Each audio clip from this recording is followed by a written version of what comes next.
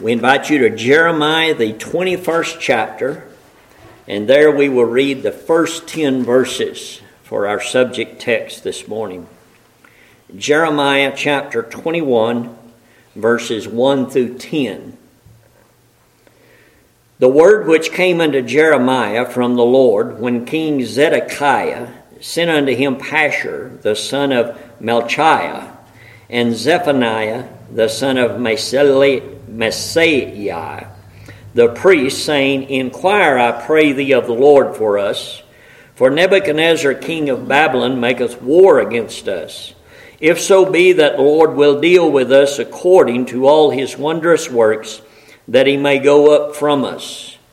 Then said Jeremiah unto them, Thus shall ye say to Zedekiah, Thus saith the Lord God of Israel, Behold, I will turn back the weapons of war that are in your hands, wherewith ye fight against the king of Babylon, and against the Chaldeans which besiege you without the walls, and I will assemble them into the midst of this city.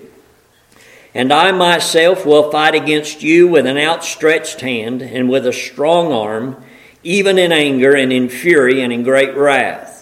And I will smite the inhabitants of this city, both man and beast, they shall die of a great pestilence. And afterward, saith the Lord, I will deliver Zedekiah, king of Judah, and his servants and the people and such as are left in this city from the pestilence, from the sword, and from the famine, into the hand of Nebuchadnezzar, king of Babylon, and into the hand of their enemies, and into the hand of those that seek their life. And he shall smite them with the edge of the sword. He shall not spare them, neither have pity, nor have mercy. And unto this people thou shalt say, Thus saith the Lord, Behold, I set before you the way of life and the way of death. He that abideth in this city shall die by the sword and by the famine and by the pestilence. But he that goeth out and falleth to the Chaldeans that besiege you, he shall live, and his life shall be unto him for a prey. For I have set my face against this city for evil, and not for good, saith the Lord. It shall be given into the hand of the king of Babylon, and he shall burn it with fire. The verses that are our main focus for our title and for our message today are verses 8 and 9. Particularly verse 8, the latter part, which says, Thus saith the Lord, Behold, I set before you the way of life and the way of death. And in verse 9, we're told what both of those are. The way of death is to abide in the city. The way of life is to go out of the city. And what we would say in one word, the title of our message is surrender. And we would say that in an exclamatory fashion. That from verse 9. So the title of the message is, and the prophet's message is, to those who came inquired, surrender. Surrender. That is viewed as a shameful thing in human eyes because of human pride. But before God, it is the only way to live and have eternal life. Now the verses we read begin in the first 3 verses with a very common, repetitive truth that we see over and over. Zedekiah is the last king of Judah, the last king of Jerusalem. The Babylonian army is besieging the city of Jerusalem. And now that they are in dire straits and destruction and war and all is looming over them just outside the walls, he sends unto the prophet Jeremiah to inquire of the Lord. Literally, for help is what it amounts to. And the common repetitive thing we see in these first 3 verses is the procrastination of human nature. That is, not to heed or make preparation ahead of time, but literally, in most cases, to wait until it's too late to seek God and to seek God's help. God's word by the prophet Jeremiah, as well as Isaiah and others, has been not heeded, and those to whom it has been preached previous to this chapter have procrastinated up until this time, believing that it wouldn't happen. And they've literally told Jeremiah and other of the prophets, Isaiah, we don't believe it. We don't believe it's going to happen. We don't believe it's going to come to pass. Why don't you just shut up or tell us something that's more soothing to our ears? But now guess what? The army is outside the walls of Jerusalem, just as the prophets said they would be. And the prophecy has been and is that they will destroy and overcome Jerusalem and the people therein. So this is like the last-ditch effort where the king sends these two individuals, and in verse 2 says, "Inquire, I pray thee, of the Lord."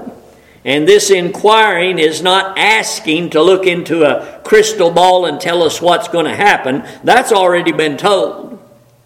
But the desire is that the prophet Jeremiah would, literally the word inquire is seek the Lord for help. Because they say at the last part, perhaps it will be that the Lord will deal with us according to all of his wondrous works, that he, the Babylonian king Nebuchadnezzar, may go up or go away from us, and that it's not going to happen as it is. And literally what they've done here is what's so common with human beings due to sin and due to depravity, is to put off till it's too late doing anything you should have done earlier. The king and his predecessors and the people have enjoyed prosperity, and therefore they have tended to ignore the message of the prophets. It's kind of like going outside today and looking about, and it's a beautiful sunshiny day for the winter. Maybe cool, but it's beautiful and sunshiny. And it's hard to stand out there in that bright, warm sunshine when there's no clouds in the sky and perceive that a storm could be looming in just a few hours or in a day. But we know that's exactly what happens, don't we? And others know that too. You can live in places where, and many times it even happens here, where we have nice warm weather right before a big blast of a cold storm with a lot of snow or other inclement weather, don't we? But when you're standing in the sun, it's hard to believe a storm's really coming, even though it's forecasted, right? Well, that's exactly what the people have done here, the king and Israel. They've enjoyed prosperity, and they have neglected the warning of God that a storm, the judgment of God, is coming in the form of the Babylonians, Nebuchadnezzar, and the Chaldean army. And this is what human nature always does. Human nature tends to wait until it's too late before crying out to God. And let me give you a few examples of this. Think about the children of Israel when they were in Egypt. And remember, Moses and Aaron was commanded to go to Pharaoh and tell him, let my people go, and etc., etc. And Pharaoh's reply was, being proud and hard-hearted as he was, who is God that I should listen to you and listen to what you're saying? You know, why should I obey him? Well, the plague started. And he began to find out, didn't he? And you can go through this. I'm only going to read one scripture, but it's repeated several times in the book of Exodus. And I'm going to read the first one, chapter 8, when the frogs came. And about verse 28, I believe it is, Pharaoh said, I will, this is after the frogs and the lice and various plagues have already started now. We're already into the plagues. And Pharaoh calls Moses and says, I will let you go that you may sacrifice the Lord your God in the wilderness. Only ye shall not go very far. And notice the words, entreat for me. So he's petitioning Moses when the calamity, when the disaster, when the plague is upon them and they're in misery and dire straits. He's saying, entreat the Lord. Intercede for me to God now. Help me now. Well, Pharaoh had a habit of repeating this process, and so do human beings. He did the same thing in chapter 9 and verse 28. He did the same thing again chapter 10 and verse 17. And this is the common human nature at work. We hear stories of infidels, atheists, who have defied, blasphemed God. And on their deathbed, guess what some of their last words are? They're crying out to the very God that they denied. That's human nature at work. The Israelites tended to do the same thing and manifest the same thing. Those who were unbelievers, in that when they were delivered from Egypt and entered into the wilderness, when everything was fine, they were fine. But as soon as something went wrong, they accused Moses of bringing him out there to die, didn't they? And then they would complain, and then they would murmur, and then they would be in distress. And only in a bad situation did they think it was time to acknowledge and turn to God. The psalmist describes this in Psalms chapter 78. It is a familiar psalm where in that Psalm 78, he goes through the things that, rehearsing the Exodus journey and the things that they did wrong and how rebellious they were. In Psalms chapter 78 and verse 34, we read these words: "When he slew them, then they sought him. And they returned and inquired early after God." And there's our word again, inquired, meaning to seek after God and acknowledge him. But what did it take? It took their carcasses falling in the wilderness through various events and various circumstances before they would seek God. I mean, it had to get the worst of the worst. The worst types of situations and circumstances. In fact, we might say the last thing or the last straw in their tragedy or circumstances before they turned to God. So everything else first and God last. And this was repetitive with Israel, you might remember. Not only in the Exodus journey was it manifest, but even after that in their history. Remember when they were settled in the land under Joshua. What's the next book in your Bible after Joshua? Judges. And in Judges, what do we see? We see them departing from God and disobeying. God doing what? Delivering them in the hand of their enemies. And when it got so bad, then they would what? Cry out to God. God would deliver them, raise up a judge. They'd repeat the process. It goes over and over and over and over again. I often refer to it just like the cycles on a washing machine. It's just laid out time and time again. It does the same thing through the book of Judges. But they had to be put into a bad situation at the hands of their enemies before they would ever acknowledge God again. That's human nature at work. That's exactly human nature at work. In fact, in the book of Hosea, the little book of Hosea chapter 5 and verse 15, there's a statement there that really sums up what I'm saying. It refers to Israel, but it's true of humanity and sinners. Hosea 5:15, "I will go and return to my place," that's God, "till they acknowledge their offense and seek my face." Well, when's that going to be? Well, in their affliction. In their affliction, they will seek me early, meaning promptly and on Johnny on the spot, so to speak. But that's what it takes. That's what we see here in our text. Zedekiah and the people in their prosperity have neglected God, and now it's got down to where the army is right outside the wall there. The threat is real. The danger is impending. The judgment is there. And now they cry out to God. And so it goes. The same thing happens when you go through the book of Kings, Only when they were, again, I'm using the word dire straits or in great danger, did kings turn to the Lord or seek to a prophet to inquire of the Lord and so forth and so on as a last resort. And that's the typical behavior of sinners. That's why this building's not full. That's why when the gospel is preached most of the time, sinners do not bow down before it, obey it, repent, and be saved. They manifest the same attitude as those I've described to you. In fact, so desperate There's another example in the Bible that one commentator mentioned on this that I believe is worth sharing, and that's the case of Joab, who was a general back under King David, you might remember. And it was Joab that actually slew Absalom. And he slew Abner and some other good men too. And when under Solomon was going to punish Joab and literally got after him to go get him. You know what he did in desperation, Joab? You might remember it when I mentioned it. In 1 Kings, he ran into the tabernacle or temple and ran in and grabbed hold of the horns on the altar.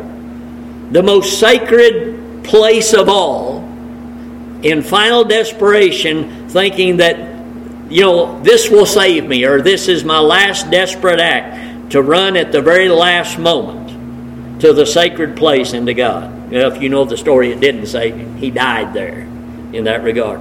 But that's typical of human nature, and that is exactly what Zedekiah and the people are hoping for here in our text. When it mentions here in our text about God's maybe doing his deal with us according to all his wondrous works, they're giving lip service here to God and what he has done, particularly in the past. Before this, let me be brief, but let me remind you, when Hezekiah was king, several generations before Zedekiah here, the Assyrian army came and besieged Jerusalem likewise, and they were going to take it. Remember that? You might remember that story. And Sennacherib was the leader of that army, and he threatened and blasphemed and told the people, you better not listen to Hezekiah. If you stand and fight with him, you'll die. You need to surrender to us, and so forth and so on. And Hezekiah inquired of the Lord, and the Lord said, they're not coming in my city. He said, I'm going to take care of them out there, and they'll go back home with their tail tucked between their legs. And he did. An angel of the Lord came and slew 185,000 of them out there overnight. And Sennacherib tucked tail, went back home, and ended up being assassinated.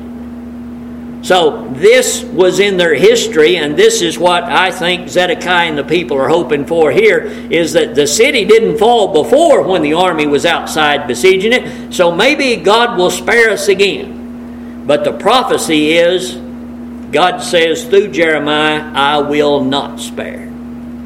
3 points we want to make here. The first one being the warning of the coming judgment and destruction. Now, how can bad news be good news?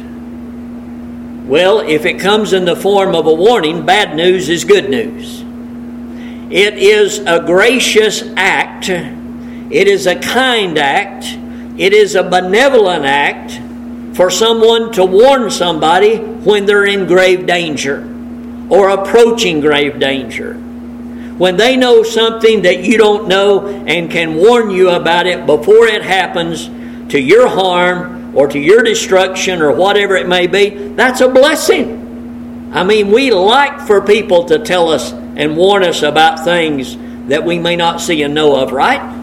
So my point is, it has always been and always will be a gracious, benevolent act of God when he sends his messengers with the message of warning of a coming judgment, a coming pestilence, a coming famine, or in this case, the destruction of the city. That's a blessing. And you think about how often God has done that as it's recorded in his Word. We recently preached to you a couple of messages about the flood. Did God warn people about the flood? Yes, he did, didn't he? How did he do that? Through a man named Noah, a preacher of righteousness. Well, did Noah just send out one message one time to all the world that there was a flood coming and that God was going to destroy it and you better get right with God lest you perish? No. He did it more than once, didn't he? It went on for a period of over 100 years. The Bible says in Peter, while once the long suffering of God waited while Noah was building the ark. Every day Noah was out there hammering away or sawing away on that ark. It was a testimony of the warning that God had made. We need an ark to survive. God has warned that if you're not on the ark, you're going to die. Noah was a preacher of righteousness, so that warning was there for over 100 years. How many people heeded the warning? You know, only 8 souls went on the ark, didn't they? Did people procrastinate then? I mean, I don't know, and I don't want to create a scene that the Bible doesn't say anything about, but we know human nature, and we can easily envision the scene that, it started to rain. Say, okay, it's starting to rain. We never saw rain before, but we don't know what a flood is. And then as the water rose and they began to see the reality of a flood, they thought, well, Noah may have been right. But don't you know they waited till the very last, till there was no more ground to stand on or no more trees to climb. And then they probably wanted on the boat or wanted on the ark. That's human nature. Wait until it's too late. But God gave sufficient warning repeatedly for a long period of time. He didn't hide the fact that it was coming, did he? Likewise, that was God's pattern, and I'll try to be brief and press on here, when God was going to destroy Sodom and Gomorrah, right? Why did God destroy people in the flood? Because the evil of man had come up to a degree that God would no longer tolerate. Why did he destroy Sodom and Gomorrah, the cities of the plain? The evil and wickedness there, again, reached a point that God said, this is intolerable, I'm going to destroy it. Did he hide that? No, he didn't even hide it from his friend Abraham. Remember that? And remember the discussion there about, well, will you spare the city if there be this many righteous, and so forth and so on? And he warned Lot, and the angels went down there, and Lot tried to warn some of his family, and remember they just thought, well, you're a nut, you're crazy. That's not going to happen. Too little, too late, right? Lot was taken by the hand with his daughters, and out they went, and his wife turned around, you know the story, and what happened? Everybody perished, but they did not perish without warning, did they? They did not perish without warning. And in our text, up until this time, before the army come, Isaiah, Jeremiah, and others have been forewarning that there will come an army out of the north. The Babylonians, the Chaldeans, an army like you've never seen before, and it will destroy this place if you continue in your sin and your idolatry and your disobedience. And now guess what? Again, I say, the army is outside the wall. And you know what? God also warns us of a judgment to come upon this world and upon all humanity that will be universal like the flood. Will it not? Except it will be more detailed in that every human being who has ever lived will give an account of themselves unto God. So if these others have come to pass, and those who didn't heed the warning have perished, what's going to happen in that day? At the great white throne judgment, when Christ comes to judge everything and all persons, there's going to be a judgment like has never been seen before. And if you do not heed the warning, if you do not surrender, if you do not obey to the message of the gospel, then you will be cast into outer darkness and find hell to be your home for eternity. It is said here that Jerusalem is going to be destroyed. We look in our text at verse 4, and it says there in the latter part of that verse, I will assemble them into the midst of this city, meaning that they will defeat Zedekiah and what army and resistance he have, and Nebuchadnezzar's army will march into the midst of the city, meaning it'll be overcome, overrun, overtaken, and then destroyed. Literally burnt with fire. Verse 6, and notice, I want you to notice something very carefully here. This is very important. And from last week's message, particularly on providence, I want you to notice how God does this. We mentioned about God using and being able to use any type of means he wants. And here it is the Babylonian army that's going to destroy Jerusalem, right? Nebuchadnezzar, the Chaldeans, the Babylonians are literally, physically going to do it. They're going to tear down the walls. They're going to kill people with a sword. I mean, they're going to cause the blood to flow, and then they're going to burn the city with fire. Yet throughout our text, the Lord is saying, I will do this. I will do that. They will do it, but I will do it. I will assemble them in the midst of the city. He's going to use the Babylonians to accomplish His will and His purpose. Okay? Verse 5, I myself will fight against. Down to verse 7, he says, the people that are left in this city are going to die from a pestilence, from a famine, from a sword at the hands of the king of Babylon. He will not spare them. He will not pity them. He will not have mercy upon them. And God is saying synonymous with that, I'm not going to pity any of you. So again, God is executing His purpose providentially with the Babylonian or Chaldean army. Verse 10, he literally says, it is given into the hand of the king of Babylon, and he's going to burn it with fire. So it is a done deal that Jerusalem will be destroyed. And it was. Just exactly as Isaiah and Jeremiah, the two major prophets, prophesied that it would be. Let's fast forward to the New Testament. What did Christ say immediately before He was betrayed and crucified at the hands of His own brethren about Jerusalem? I'm going to reference that very quickly.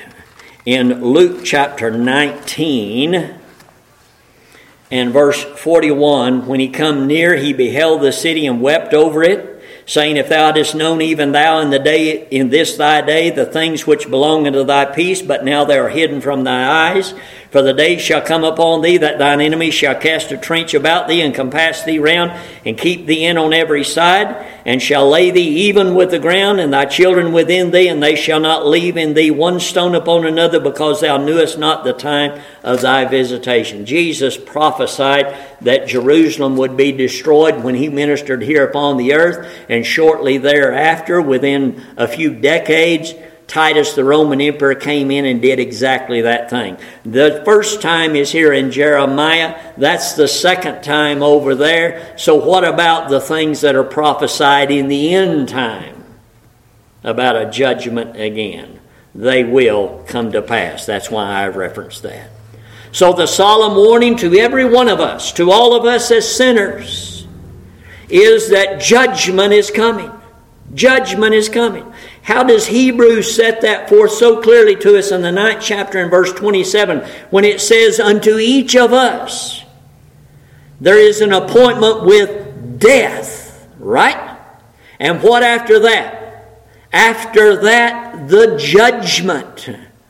Now, the only time to do anything about the judgment is before you die, because there is no preparation from judgment after one dies. We have appointment with death. We don't know when it is. We don't know how much time any of us have to prepare for death or judgment. But the bottom line, it's coming. And yet people live like they're never going to die. The Bible says, prepare for the life hereafter. And all people do is consume their time with the life that is now. This is so short, it's even a vapor. And yet eternity is forever. But sinners, apart from the grace of God, will procrastinate till the very end. But that is the warning. Death could surprise anybody at any time. And then there is no time for preparation. All that is left then is an impending judgment. And the Bible speaks to us of that judgment just like it speaks to us here. God speaking to us here in the text, or to those that came to Him in verse 5, He says that this judgment is going to be a fight against them with a strong arm, in anger and fury and great wrath. In anger, fury, and great wrath. It is going to be a judgment, again, verse 7, when it speaks of the Babylonians, synonymous with God, of not sparing, nor having any pity, nor having any mercy whatsoever. Verse 10, God says, I have set my face against this city for evil. Because of evil, it's going to be judged. In the New Testament, we constantly read references to the wrath to come. A day of judgment. Old Testament and New, the day of the Lord, a day of great wrath and judgment. Remember John the Baptist preaching? Looked out at the Pharisees, Sadducees, religious leaders, and said, "You generation of viper, who has warned you to flee from the wrath to come?" John preached about a wrath to come. Paul preached to the Thessalonians. They believed the gospel, and his preaching of the gospel was, by believing in Christ, repenting of their sins, and turning from idols, they had been delivered from the wrath to come. The judgment to come in its finality in the end of all persons at the great white throne will be a judgment that will exhibit the wrath and fury of Almighty God. In fact, Revelation 6 and 17 says to us that people will say, the great day of His wrath has come. That's what there is coming. I won't take the time to read it, but this is described in the book of Revelation, chapter 19, beginning at verse 11, where John sees heaven open and Christ coming on a white horse, the armies of heaven following behind Him, the things that are written upon Him, His name, what comes out of His mouth. He destroys the Antichrist, the false prophet, casts him into the lake of fire, subdues his enemy. It is a day of the wrath of God upon evil. We are warned about. It is yet to come, but it will come, and it will come then for the same reason it come here, the same reason it came in the flood, because of the sins, neglect, idolatry, and disobedience of sinners. They will be judged. In fact, if you are still there in Jeremiah, look at the 22nd chapter, verse 8 and 9. Many nations shall pass by this city. They shall say, every man and his neighbor, wherefore hath the Lord done this to this great city? And notice this again. Who did it? The Chaldeans. Who really did it behind the scenes? God did, using the Chaldeans. And here's the answer, verse 9. Because they have forsaken the covenant of the Lord their God and worshipped other gods and served them. And everyone that's not obeyed the gospel is guilty of that very same thing. The next point is this, the deception of sin that Zedekiah and the people were guilty of. The message was given to them about how to live, how to be saved, how to be delivered, how not to perish. And that message was, again, verse 8, surrender. Surrender to the power that is outside that wall. That's the only way you can live. But they are nicely tucked away inside the walls of the city. And those walls, imagine it, that's the difference between being in the hands of the enemy or being safe within.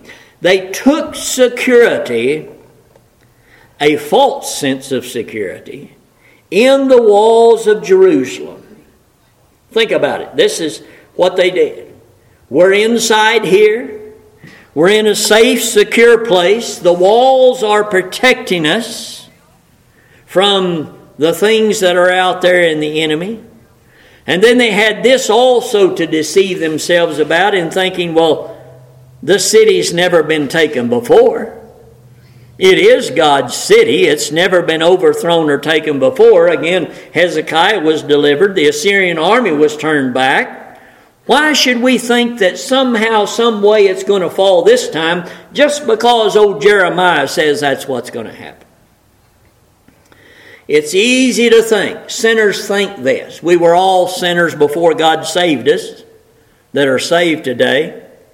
And we all thought some way, somehow, there'd be a way out. A way of escape.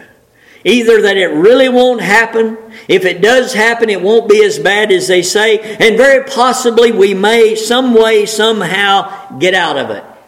That's sin, and that's the deception of sin. That's sitting snug in your own little bubble, behind your own little wall, whatever it may be, thinking that you're protected.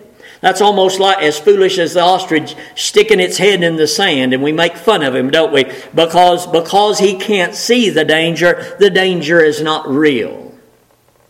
Well, if God has said it's real, let me tell you it was real. If we had those to line up here today and testify to us that perished in the flood, they'd tell us it was real. It did come to pass. If we had those that perished in Sodom and Gomorrah to stand here today, they would tell us it was real. God forewarned it, and it happened. And we could go on and on. We could call Pharaoh here, and we could call many others who have rebelled. And we actually have the testimony of Nebuchadnezzar and his rebellion in Daniel chapter 4.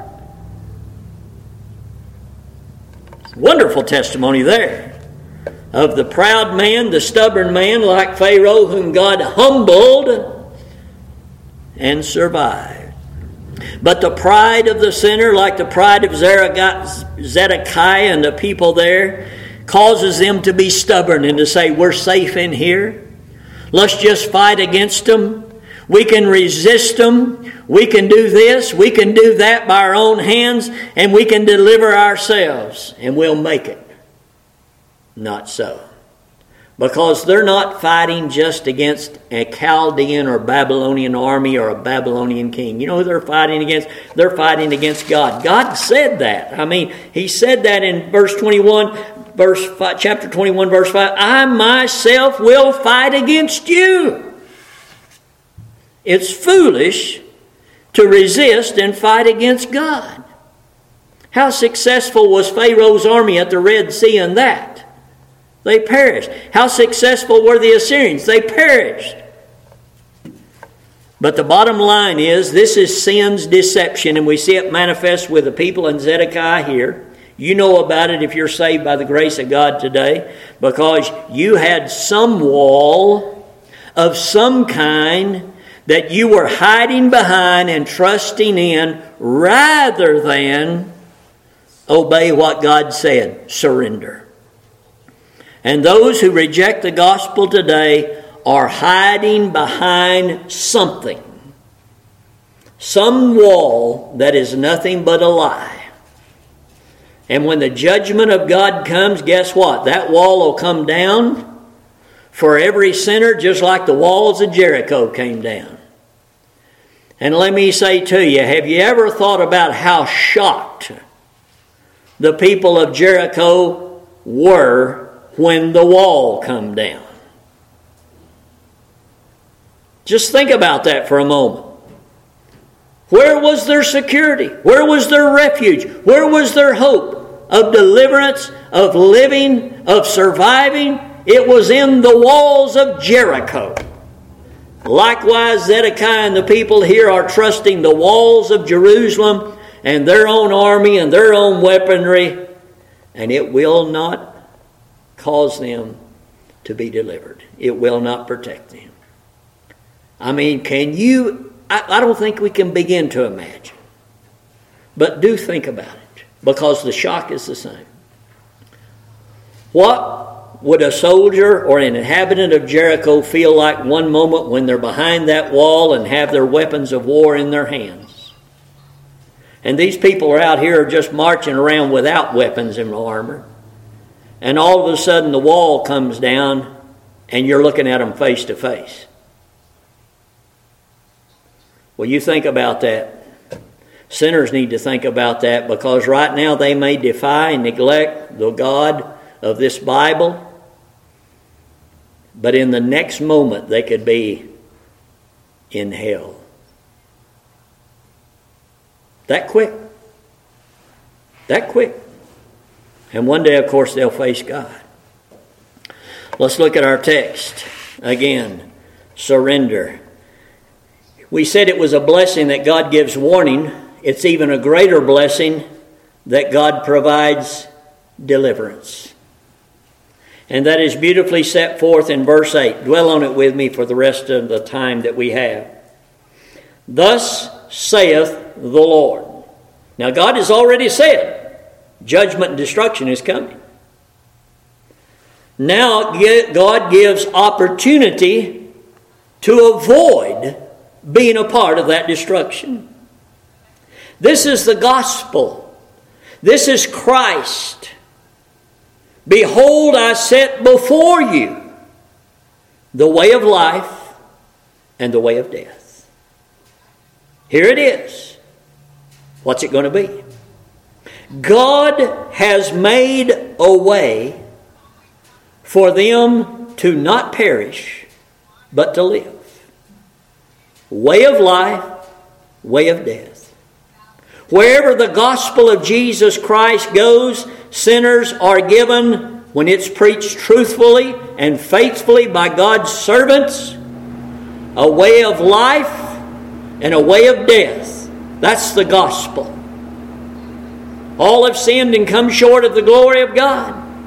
Repent and believe the gospel and be saved. A way of life, a way of death. That's the simplicity of the gospel. How complicated was this message to the people who resided in Jerusalem? Well, let's look at the way of death and then we'll look at the way of life. And it's very simple. It won't take very long. The way of death is this simple. It was that simple here. It's that simple to you today if you are a lost sinner. You don't have to do anything to perish. Not a thing. Not a thing. Just do nothing and you'll perish. The word here is, in the way of death, verse 9, he that abideth in this city shall die by the sword, by the famine, and by the pestilence. That's it. The way of death is just abiding as you are. All you had to do to die here in this situation was just stay inside the walls of the city. And you're surely going to die, either by famine, a pestilence, or by a Babylonian sword. One way or the other, you're going to get it. You're going to die. And people starved to death. They ate their own children. They ate animals. They ate dung. We have no idea what a siege is like. No idea. But this is the way battles were fought. People took refuge in a city, and the ones outside shut them out, shut them down, and starved them out. That's what happened. I mean, we can't imagine. We've read about it, but who could imagine the extent that you would eat your own children or eat your friends or dung or whatever was available? Anything. That's the way of death. Just stay as you are. Don't do anything different. And guess what will happen? You'll die in your sins. Those who continue in sin, who abide in sin, will die in their sin and one day be judged for their sin and cast into a lake of fire. That's the way of death. That's it. It's simple. It's not complicated. Just don't do anything. Don't listen to what God has said. Don't believe in God. Don't believe that it'll come true. Trust in yourself. Think some way you'll escape. Live like you're not going to die. And guess what? You'll die and go to hell. It's that simple. So no sinner has to do anything to go to hell or to be judged or to perish. That's an automatic. That's a default with all of us because of the sin and transgression of our first parents. The goodness of God is that it provides a way of life. And this is the good news of the gospel. Notice it carefully. It's not complicated, and again, it doesn't take long either. What is the way of life? Middle part of verse 9. He that goeth out. Now here you got to do something. The way of life and life everlasting is not sitting idly, remaining or abiding. It's doing something. It's exactly like Bunyan portrayed it in Pilgrim's Progress. Bunyan, in that portrayed Christian living in a city called the City of Destruction, that he believed the warning God gave that one day it would be destroyed, and the only way to live was to get out of there. Because if you stayed there, you'd be destroyed with it. And that's what he did, didn't he? He left. He got out of the city of destruction. That's what sinners are commanded to do. Get out. Go out. Don't sit still and perish. Go out. Go out and, what does it say? Fall to the king of Babylon. He that goeth forth and falleth to the Chaldeans. That's a very important word. And the whole idea here is our subject of this message.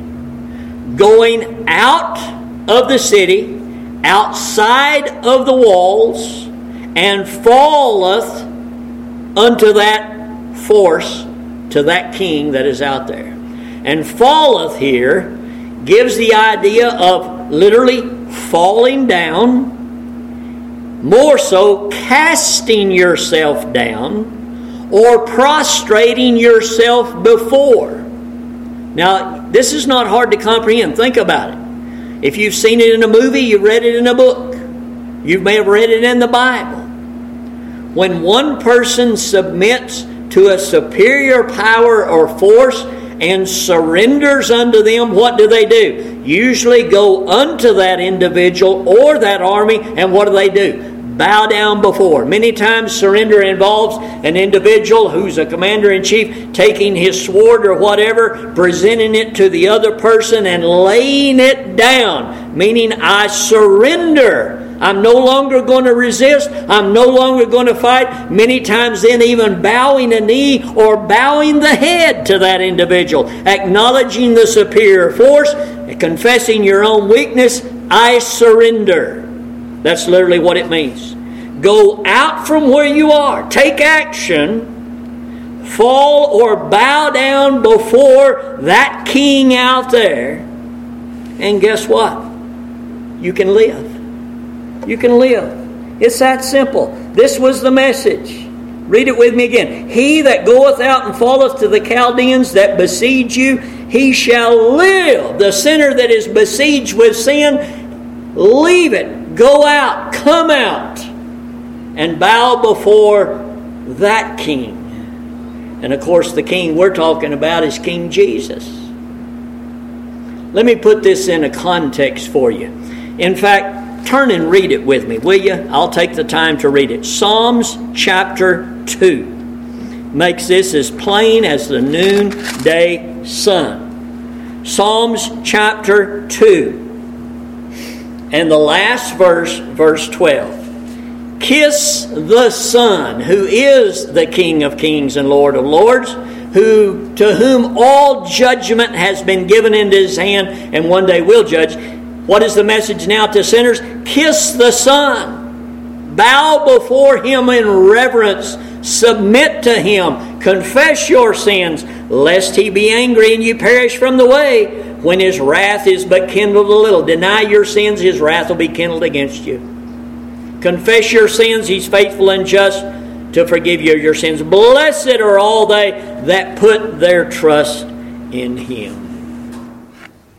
The people are told, surrender with a complete and total submission. What are you saying, preacher? Very simply, hear me and I'm done. It's just like the prodigal son. You remember the prodigal son in Luke 15, the hog pen and all that? And he said, I'll go back to my father and I'd rather be a servant in his house. He came back willing to be a servant. To submit here in our text, Zedekiah and the people, if they had done it, it would have been to surrender to King Nebuchadnezzar, saying, I'd rather be a servant and live than be proud and die in there. You have to swallow your pride, don't you? They didn't do it. They perished. But think of the prodigal. What did he do? He was totally surrendered to the will of the Father, willing to be what? The least slave or servant in his father's house. And when he went to his father with that type of humble submission, what happened?